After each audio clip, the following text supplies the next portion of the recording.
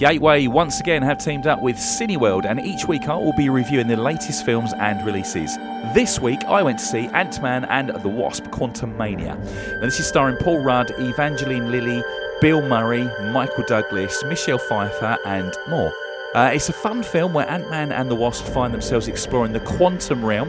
The film's main asset is Jonathan Majors as Kang, the Conqueror. There's plenty of CGI and jokes, but I found, even though I should have been rooting for the little guy, for me, Kang kind of steals the show. Now, the movie closes out the Ant-Man trilogy and sets the stage for the next of the franchise.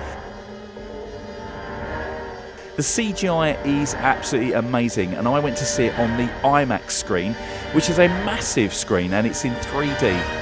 For me, this is the only way to see this film. You really get immersed into the quantum realm itself. Watch out for the references to Seven Holes, which has a comical effect later on in the movie. There's a drink that is a translator and a giant head.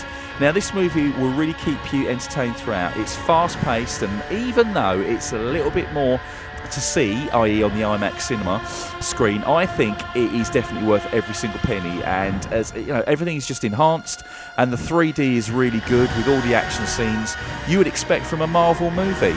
So that's definitely a way to see it. Now, I'm actually going to give this an 8.5 out of 10. So if you want to get lost in the quantum realm alongside your heroes, get yourselves down to Cineworld Festival Leisure in Basildon. Go on, you deserve it.